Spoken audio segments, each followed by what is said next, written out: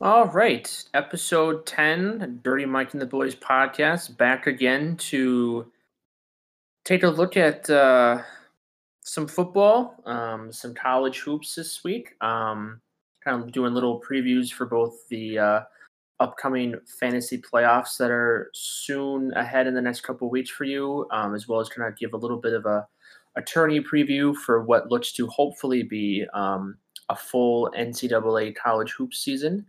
We'll go through kind of some elements that we're excited for, some players we're nervous about, going into the rest of the regular season and their playoff games, so that they can potentially help you in your fantasy lineups kind of get a little more tightened down in terms of your rosters as the transaction window closes very soon.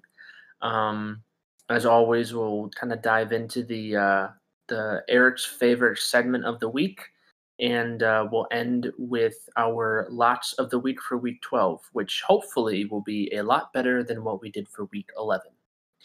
But before we get into that, anything you guys are looking forward to with the 3-game slate of games on Thanksgiving this week? We got Cowboys and Washington.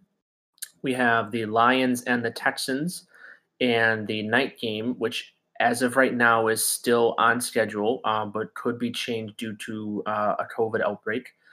We have the Ravens and the Steelers facing off. Anything you guys are looking forward to for any of those 3 games? I don't think I've ever seen 2, 3, and 7 teams have such an important game in NFL history. Agreed. So that'll be interesting to see who comes out on top there. I mean, if Washington wins, that's their 4th win of the year right there. Let's Wow, not it's a- carry it away here. They still And got to win 2 more That's pretty big. after that. That's pretty big. If they could win 2 weeks in a row, that's some big stuff right there. I think they have the 26th hardest remaining schedule. It's hard regardless because they're Washington. That is fair. But yeah, I agree with Colton. That's the one I'm looking the most forward to. There is a lot of risk regarding the Ravens Steelers game, so I'm kind of putting my expectations on hold for that one. But I do expect that one, if it does get played, to be pretty Steelers heavy. I mean, they've given me no indication to believe otherwise. But yeah, in the meantime, I'm actually quite excited for the Cowboys Washington game. Agreed. Plus the Texans Lions game, we got Will Fuller going off for the Texans. I'm hoping for a big game to take down my good pal Ewick. Oh no, that's me. So Colton, since you need a big game, you know exactly what's going to happen, right? Oh yeah, he's gonna flop. Okay, as long as we're on the same page. Devin, most of those 3 games, which one do you think has the most surprises in it? That's a great question. That's why I asked it. Honestly, I could possibly see an upset if the Steelers Ravens game is played. Could definitely see the Ravens pulling off an upset. That's very interesting. Is this a shot bet moment between you two? Because Eric seems very, very confident in the Steelers. I don't know if it's a shot bet moment, but I mean, I'm confident enough that it may be featured later in a different segment of this podcast. I can see where you're going. I was going to say that I agree with Eric. I definitely think it's going to be Steelers heavy, but of all the teams that the Steelers have played so far, I believe the Ravens may have the best chance of beating them. I think it'll be a very interesting slate, and hopefully we get all 3 games on Thursday because everyone knows that we need as much football as we can on a holiday. So, Agreed. Absolutely. Let's hope that holds true. Before we jump into kind of our predictions for the upcoming slate of games, we're going to take a look back at our Week 11 picks. Unfortunately, this was our worst week of the year, as nobody was accurate. So, guys, let's not give anybody a pat on the back because we don't deserve it.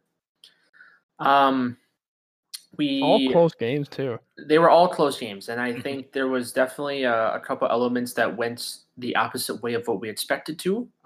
So Colton, the Vikings fell to the Cowboys. Cook and Thielen still had big games, but I think Andy Dalton was the big reason that the Cowboys actually took it on the road in that game.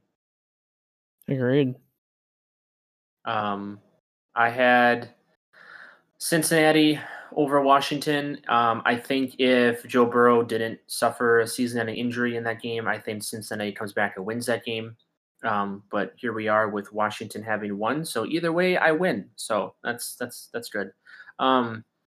Eric took the Buccaneers over the Rams in a very, very interesting Monday night contest that that shook up a lot of playoff elements that catapulted the Rams to the top of the NFC West. And I don't think that's necessarily anything that somebody that you would expect them to be at the top of that division this late in the season. Yep, that was a real slap in the face.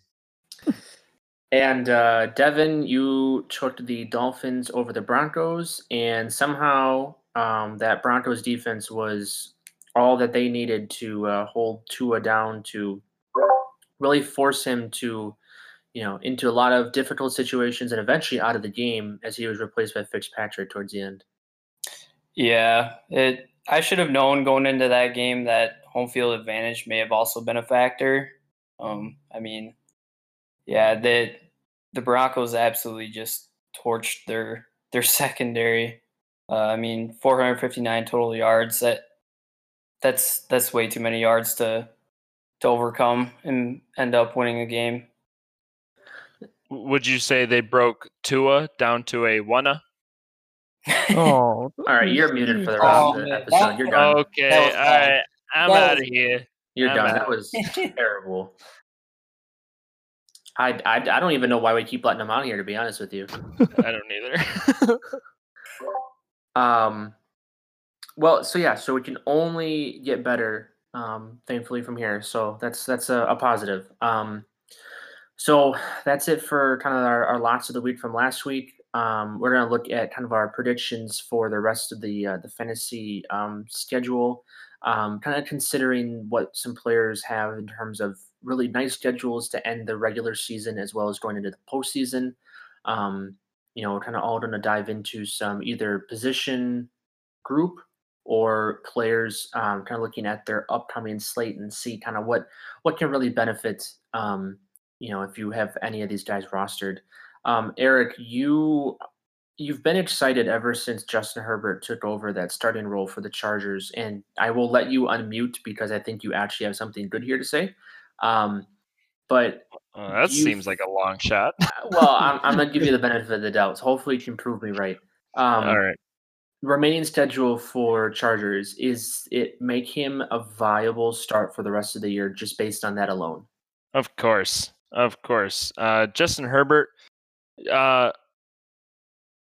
me, the big thing with Herbert is the eye test. I mean, Justin Herbert is playing out of his mind, and he looks great doing it. It's not just receivers being open. It's him making tough throws, him making throws that other rookies, other veterans are not making. And it's oh my gosh, yeah. Talk about trash play right now.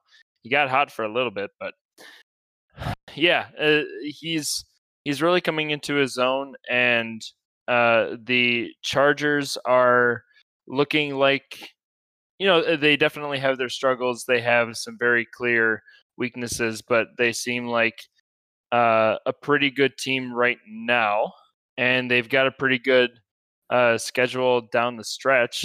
They have the Bills, the Patriots, but that defense has been allowing points. They just allowed 27. So, and then the Falcons, Raiders, Broncos, and Chiefs, all beatable defenses there. Well, maybe the Broncos, but still, it's a good schedule going into fantasy playoffs. And the eye test kind of gets it done for me. I picked him up in keeper, and I'm playing him against Colton's Will Fuller.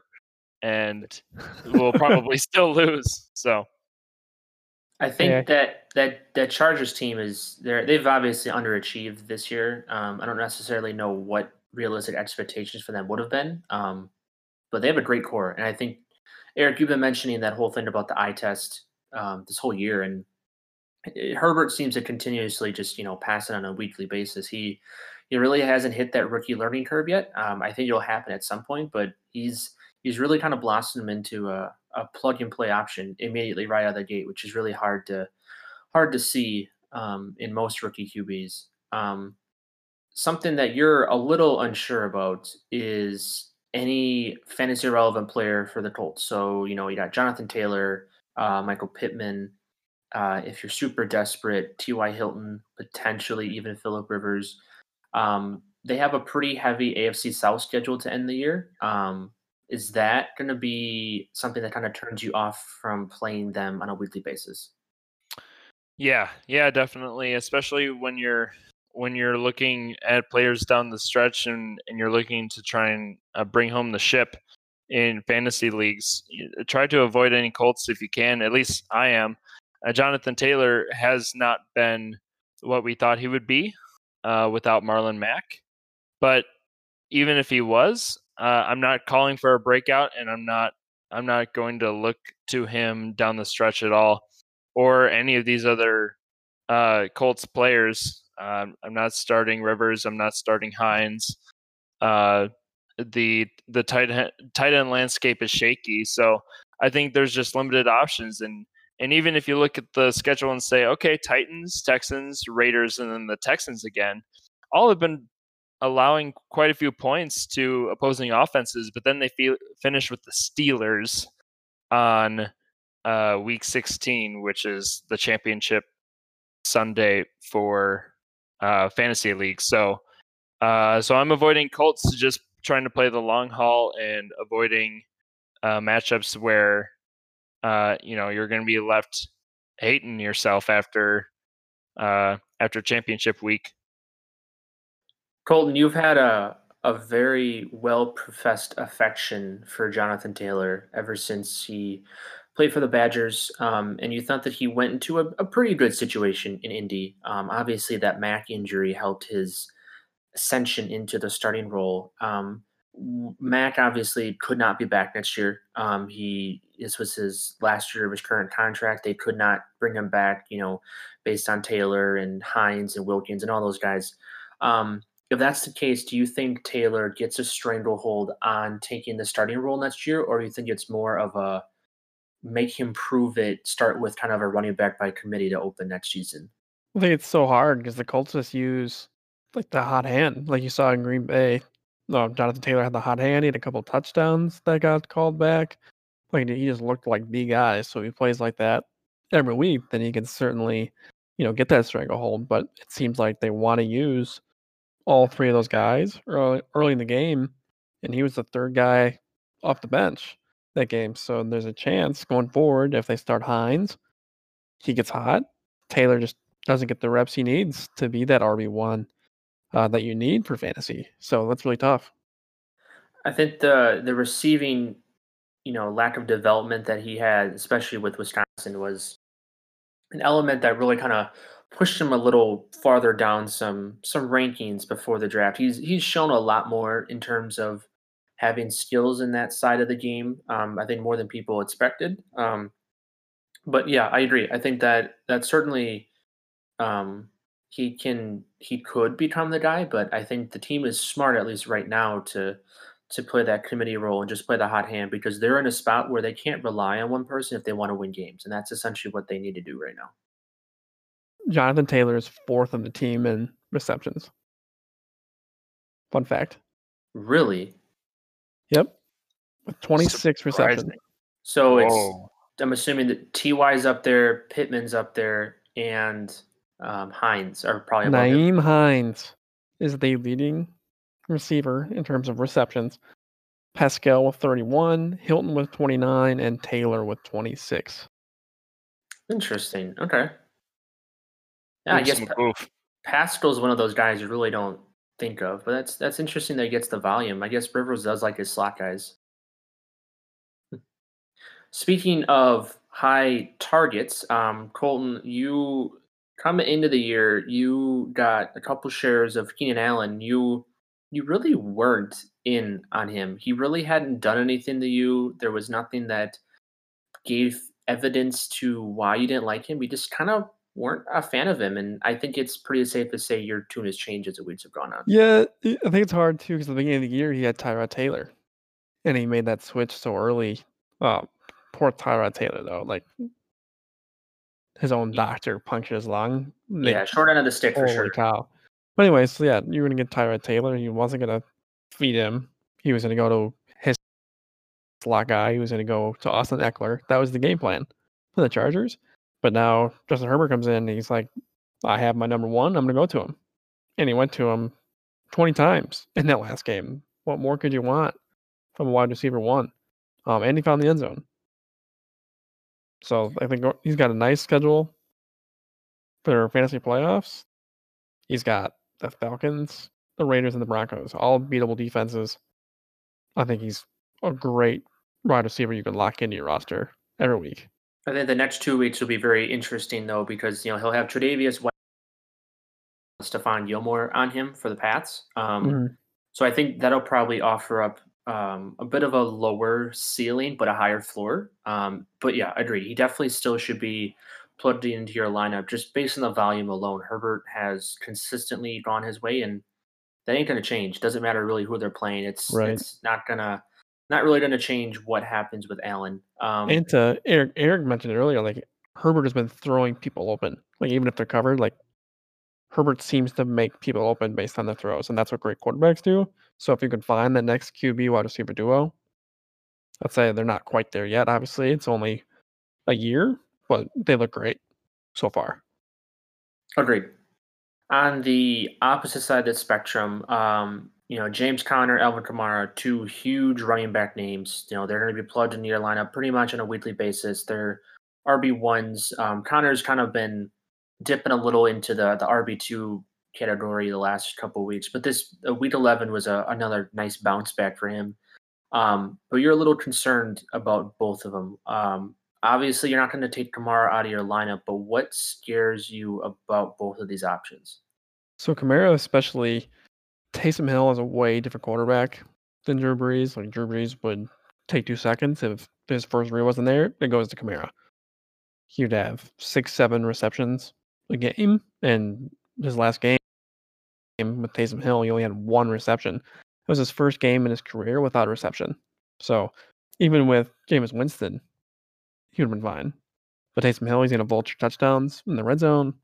He's not going to dump the ball off to him. Like, that makes me nervous a little bit for Kamara unless they change the game up. However, he was banged up. Maybe they were just, easing him into the game plan, just hand the ball off and get him off the field because Latavius Murray got a lot of work in that game.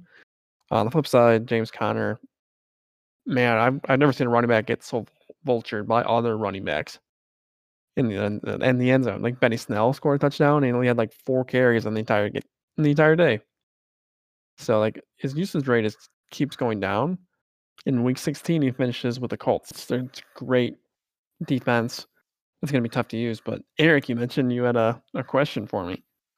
Yeah. So, how much of James Conner's utilization do you think comes down to them planning for the playoffs? Because they're obviously a playoff team, and they know it.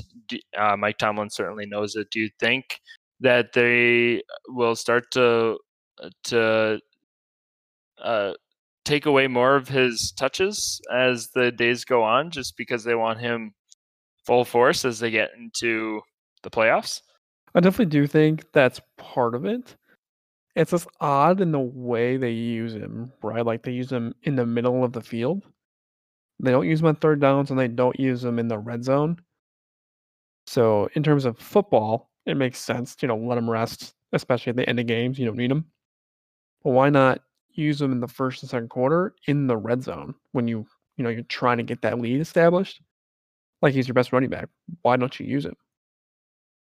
And as a fantasy owner, that makes me really concerned. Yeah, I get that. And it makes it really curious to see what's his volume going to be like from here on out, because it's already week 12. So like if the goal line touches are gone and the volume starts to wane, then what's going to happen? Like, is he going to get enough targets to be relevant?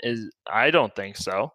Yeah, he's gonna be very much touchdown dependent at that point. Yep. He's gonna have to break off a long run, and fantasy playoffs, that's tough to plug in your lineup.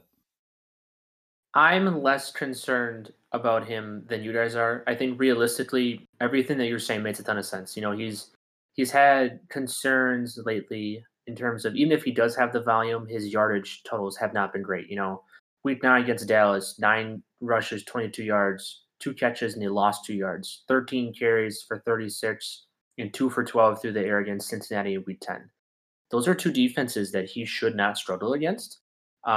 And I do think that his health is playing a factor into what the team's doing to try to rest him.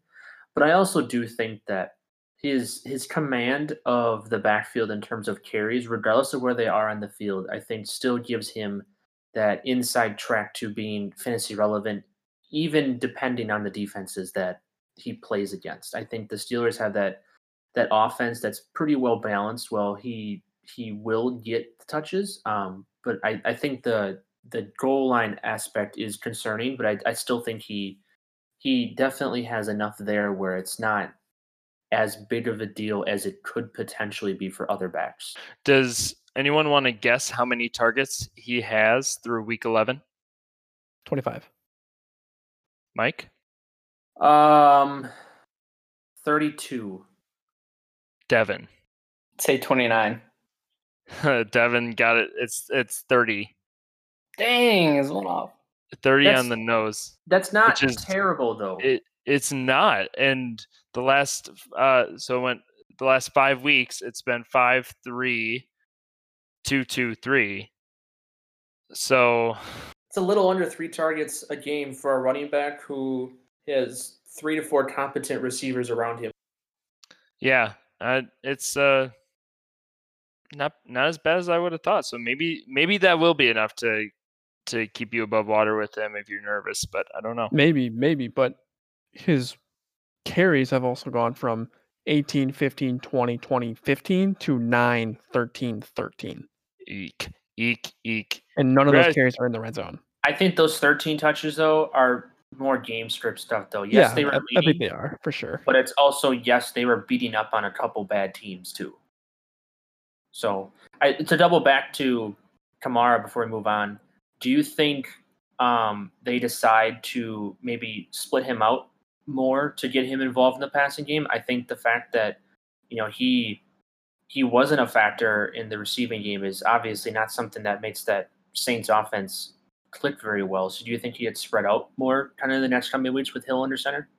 I would love to see that. I also think they're going to start using almost like 2 RB sets and a lot of RPOs with Taysom Hill, Murray, and Kamara. I think that'll be, a fun offense to watch. Do you think that RPO element could potentially open it up more since Hill is a rushing threat? Yeah, I hope so. Then the defense has to commit on the run, opens Michael Thomas up a little bit more. Plus, I think Kamara's injury is more than what they're telling us about. Like his usage rate was not very high last week for Kamara, so hopefully that goes up going forward. Fair enough.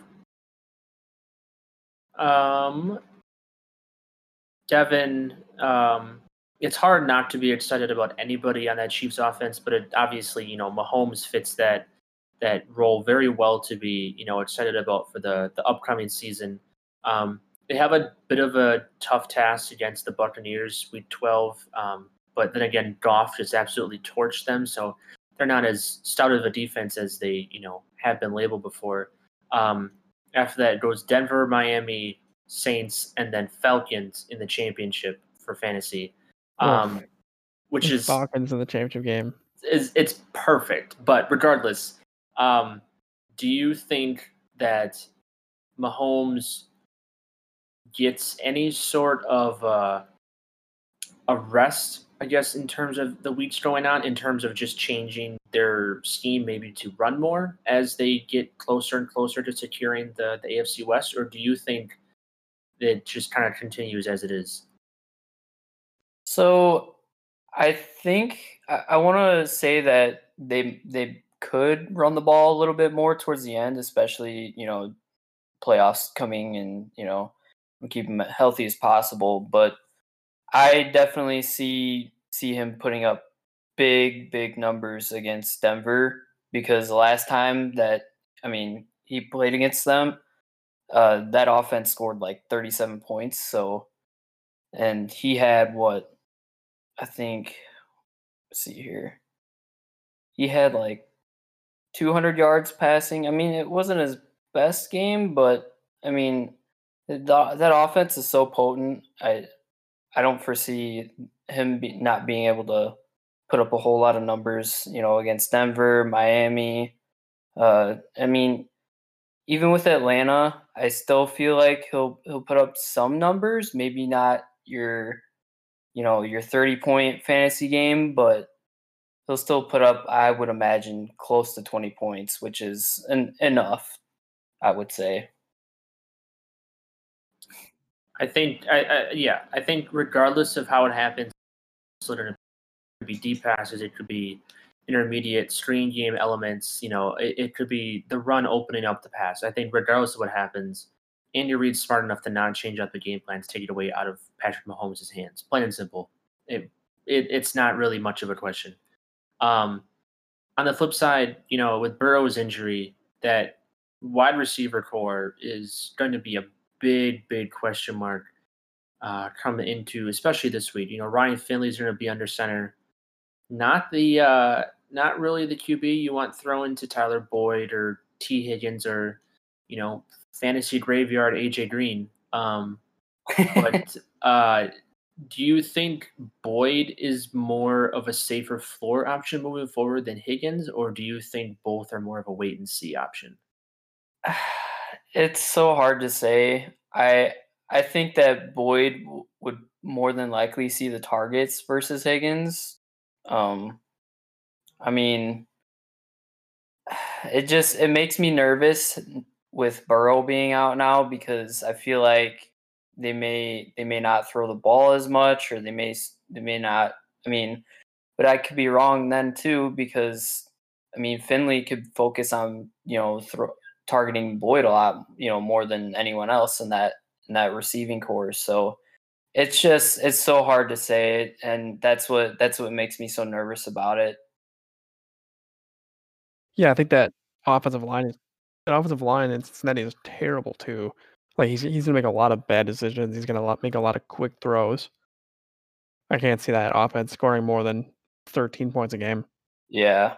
Well, and they play your Giants this week too, and I know that defense is pretty stout, so it's probably gonna be a rough go of things for that Bengals offense.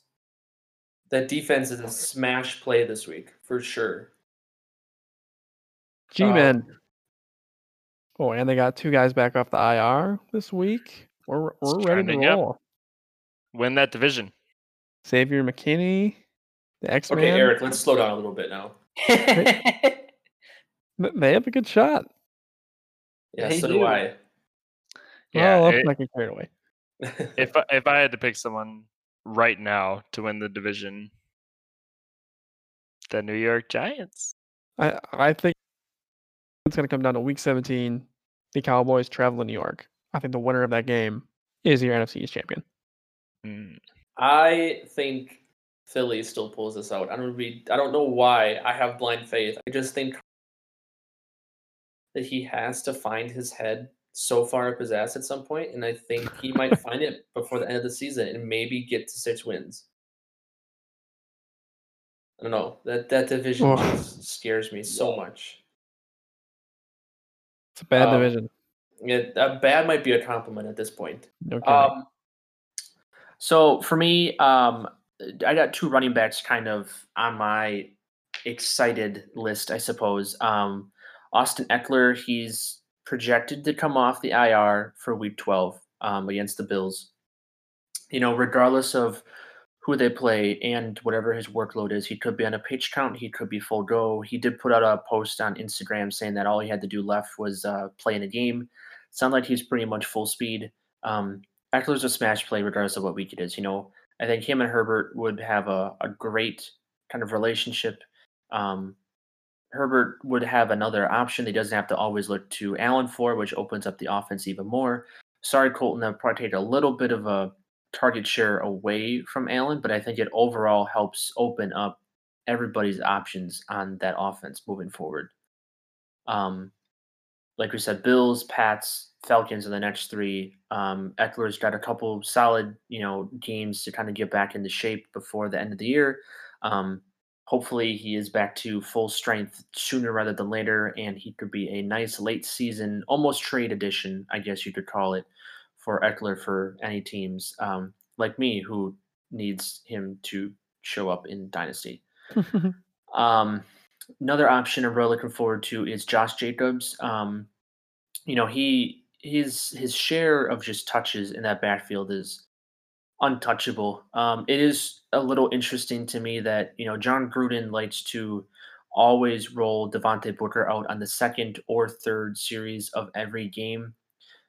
Doesn't matter what the score is. Doesn't matter really what the the game plan is and whatnot. He's always out there giving Jacobs a rest. I think that keeps Jacobs healthy. I think that keeps him really efficient. But it also takes let's say 3 to 5 touches away from him per game. So that's a little bit of an interesting kind of look. But he gets the Falcons and the Jets in back-to-back weeks, which is great. Then he gets the Colts, obviously a little bit tough. And then he gets the Chargers in week 15, and then the Dolphins in week 16. A little bit of a tougher finish with the Dolphins. But again, Jacobs' target share with that offense. Derek Carr has been super efficient. I think Jacobs is a smash play the rest of the year. He's definitely got an inside track to helping get this Raiders team back to the playoffs.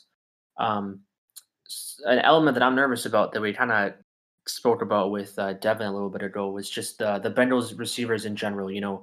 We touched on Boyd before. He certainly looks to probably be the safest option moving forward. Obviously, we won't know until we see Ryan Finley out there. But I think T. Higgins is like the biggest question mark. You don't know what's going to happen. I think he's got a lot of potential. He showed a lot of good games with Burrow when he spread the ball out. So he's going to be a name to watch. AJ Green potentially, and this hurts to say, but potentially become fantasy relevant again, which would just be so much fun for everybody else in fantasy. So we'll have to see. I think that receiver group is definitely a wait and see right now. But if you do have to start somebody right away, I do think Boyd is probably your top option with Higgins not too far behind. That pretty much covers that. I guess, yeah, Eric, let's do your segment and then we can go into the locks of week 12 and then we'll finish up with our college hoops kind of look at preview. So Eric, take it away. Okay, here we go. So Gardner Minshew's potato of the week. My potato this week are any commentators who are announcing Bucs games because they drool for Tom Brady and no one really likes the guy anymore once he left New England. I feel like no one is like, yeah, you deserve this one, man. So they just drool over how great he is, and he is great, sure. But the thing that gets me is they're always like, oh, he's got the ball back with 2 minutes left, and he has 47 career game-winning drives, and here he is with another chance to do that here. However, he has been the biggest potato this year when it comes to trying to do that with 2 minutes left. He had the infamous fourth down conundrum that occurred when he couldn't remember what down it was. And then he threw an interception in this past week against the Rams to seal the game, and they lost. So, yes, is he probably the greatest of all time? Probably. I wouldn't dispute that. Does he have 47 game-winning drives? Yes. Is he also a big, big trash can when it comes to game-winning drives this year? You bet your bottom dollar. That's all I have to say about that. It's so easy to throw flack at Brady. And yes, there obviously are a lot of stats that work in his favor, but this year just hasn't been great. And I think every football fan can revel at least a little bit in the disappointment that Brady has put up so far. But we all know what's going to happen. He's going to get the fourth seed. The fifth seed, excuse me. He's going to be the top wild card. He's going to play the NFC East, which is essentially a bye in the first round. He's going to work some Brady-esque stupid fucking magic in the playoffs like he always does. And it's just going to be something that's just going to make us all hate the sport all over again, just for that little bit. So hopefully his bad luck continues. But the commentators really do need to get off of whatting Brady on a weekly basis. Cat farting Brady? Yes, exactly that. I'll stick with the NFL nominee of the week. It's not a person; it's a group of people, and it sucks that this even has to be a topic. But in the Green Bay Colts game, Marquez Valdes-Scantling fumbled on the opening possession of overtime after the Packers just drove down and knocked through a field goal with a couple seconds left. He fumbled on the first drive of overtime. The Colts recovered, drove down for a field goal, and won the game. It happens. Fumbles happen. That was his first NFL fumble. He had never even fumbled one out of bounds. They had never fumbled and recovered. This was his first ever fumble. Turnovers happen. Nobody's perfect. It happens. But there were fans everywhere who were calling for MVS to be released. They were throwing unnecessary shade at him. There was reported death threats sent his way. It was just absolutely abhorrent and just gross. It doesn't matter what a player does in terms of on-field performance. If something like that happens, you can be disappointed. You can be upset it happened. You can be mad that it happened. You can be whatever bad word you want to fill in there. You do not go after a player based on what happened and verbally assault them regardless of what is said. That's just not what happens. It's just inappropriate. There really isn't much. He handled it really well afterwards. He spoke to the media. He said that he thought it was a responsibility he had to show people, you can overcome adversity in certain elements. He's not going to let this get him down. His teammates had his back through all this. That Matt LaFleur had a really telling response to a question about it. It sucks to see. It really does. It sucks. I think too, like Devontae Adams was so bad his rookie season. Like the amount of drop balls They call for him to be gone he too. had. Right. I just think like he's an all-pro wide receiver now. Like, what if MVS turns into an all-pro and you were writing him off after a year? It's just not fair, regardless of what the player is, and you can't do something like that. Yeah, and I think that when I think of this, I think two things. I think one, he has already shown to be very coachable, and he has shown to be like he has been improving in certain aspects of his game since when he first came to the Packers. And then second, at the end of the day, it's just it's a football game, and that kind of behavior is uncalled for. But I don't know. I think as Packer fans, for me and Mike, we just hope that it's not something that gets to him in the future, and he is able to channel that into growth, into becoming a good player, even if he's not a long-term Packer. Yeah, Just be better people. That's pretty much all it boils down to. Yeah, it's incredible how people blow things way out of proportion. Speaking of blowing things out of proportion, Nebraska's return to what they thought was the decision that helped bring back Big Ten football truly hasn't gone their way so far. And I think that makes every every Big Ten fan very happy because they're kind of like the adopted stepchild that nobody wanted. And their affinity not playing good football certainly was on display this past Saturday. Devin, I haven't seen you play sports before. I can only imagine you are very, very coordinated.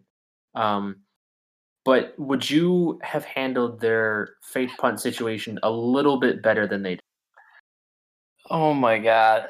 So talk about potato. So the whole point of the front, line in a punt return is to get to the punter and try to block the ball, right? Well, what is this, like, not even attempt to do that and then run back as if the ball is being punted when in reality it wasn't.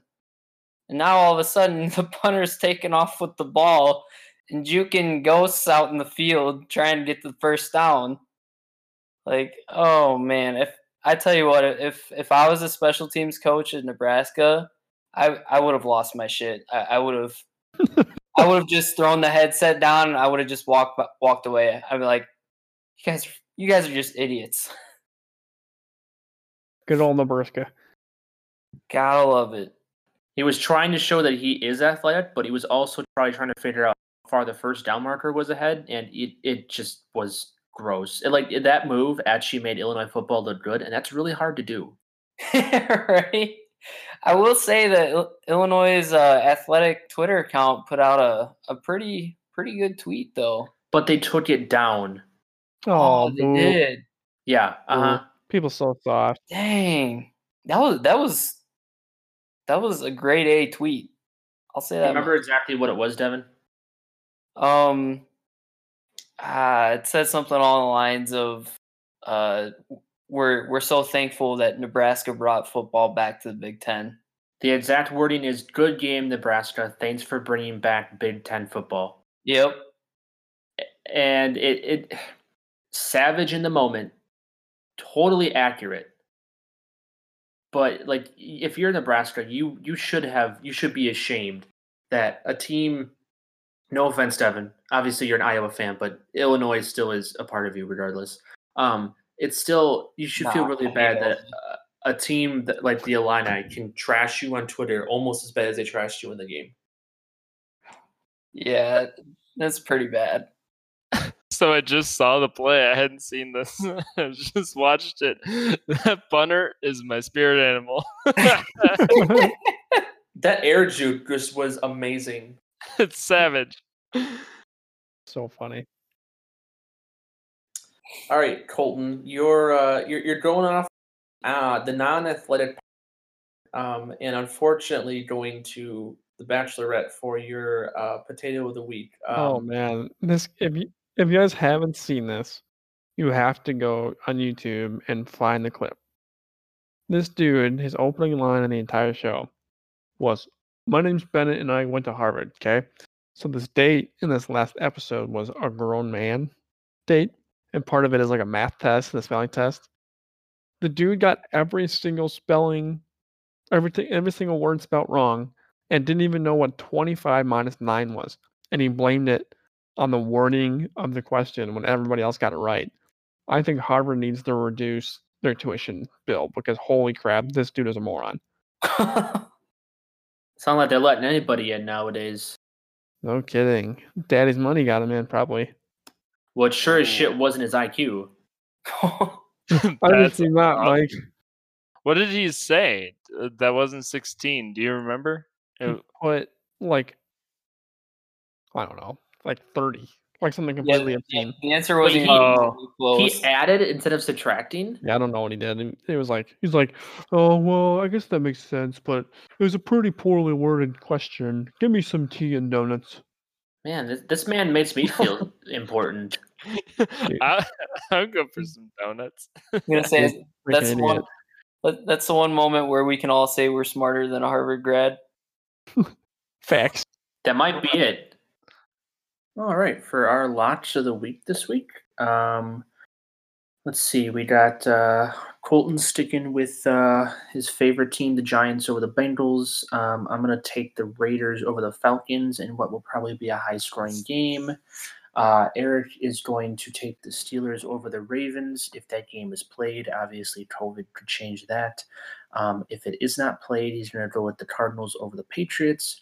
And Devin is going to, unfortunately, go with the Bears over the Packers because apparently he thinks that's a good decision. Regardless, that's pretty much it. Hope everybody has a good rest of your week. Have a good Thanksgiving and a good weekend. Stay safe, and we'll catch you next week. See you later.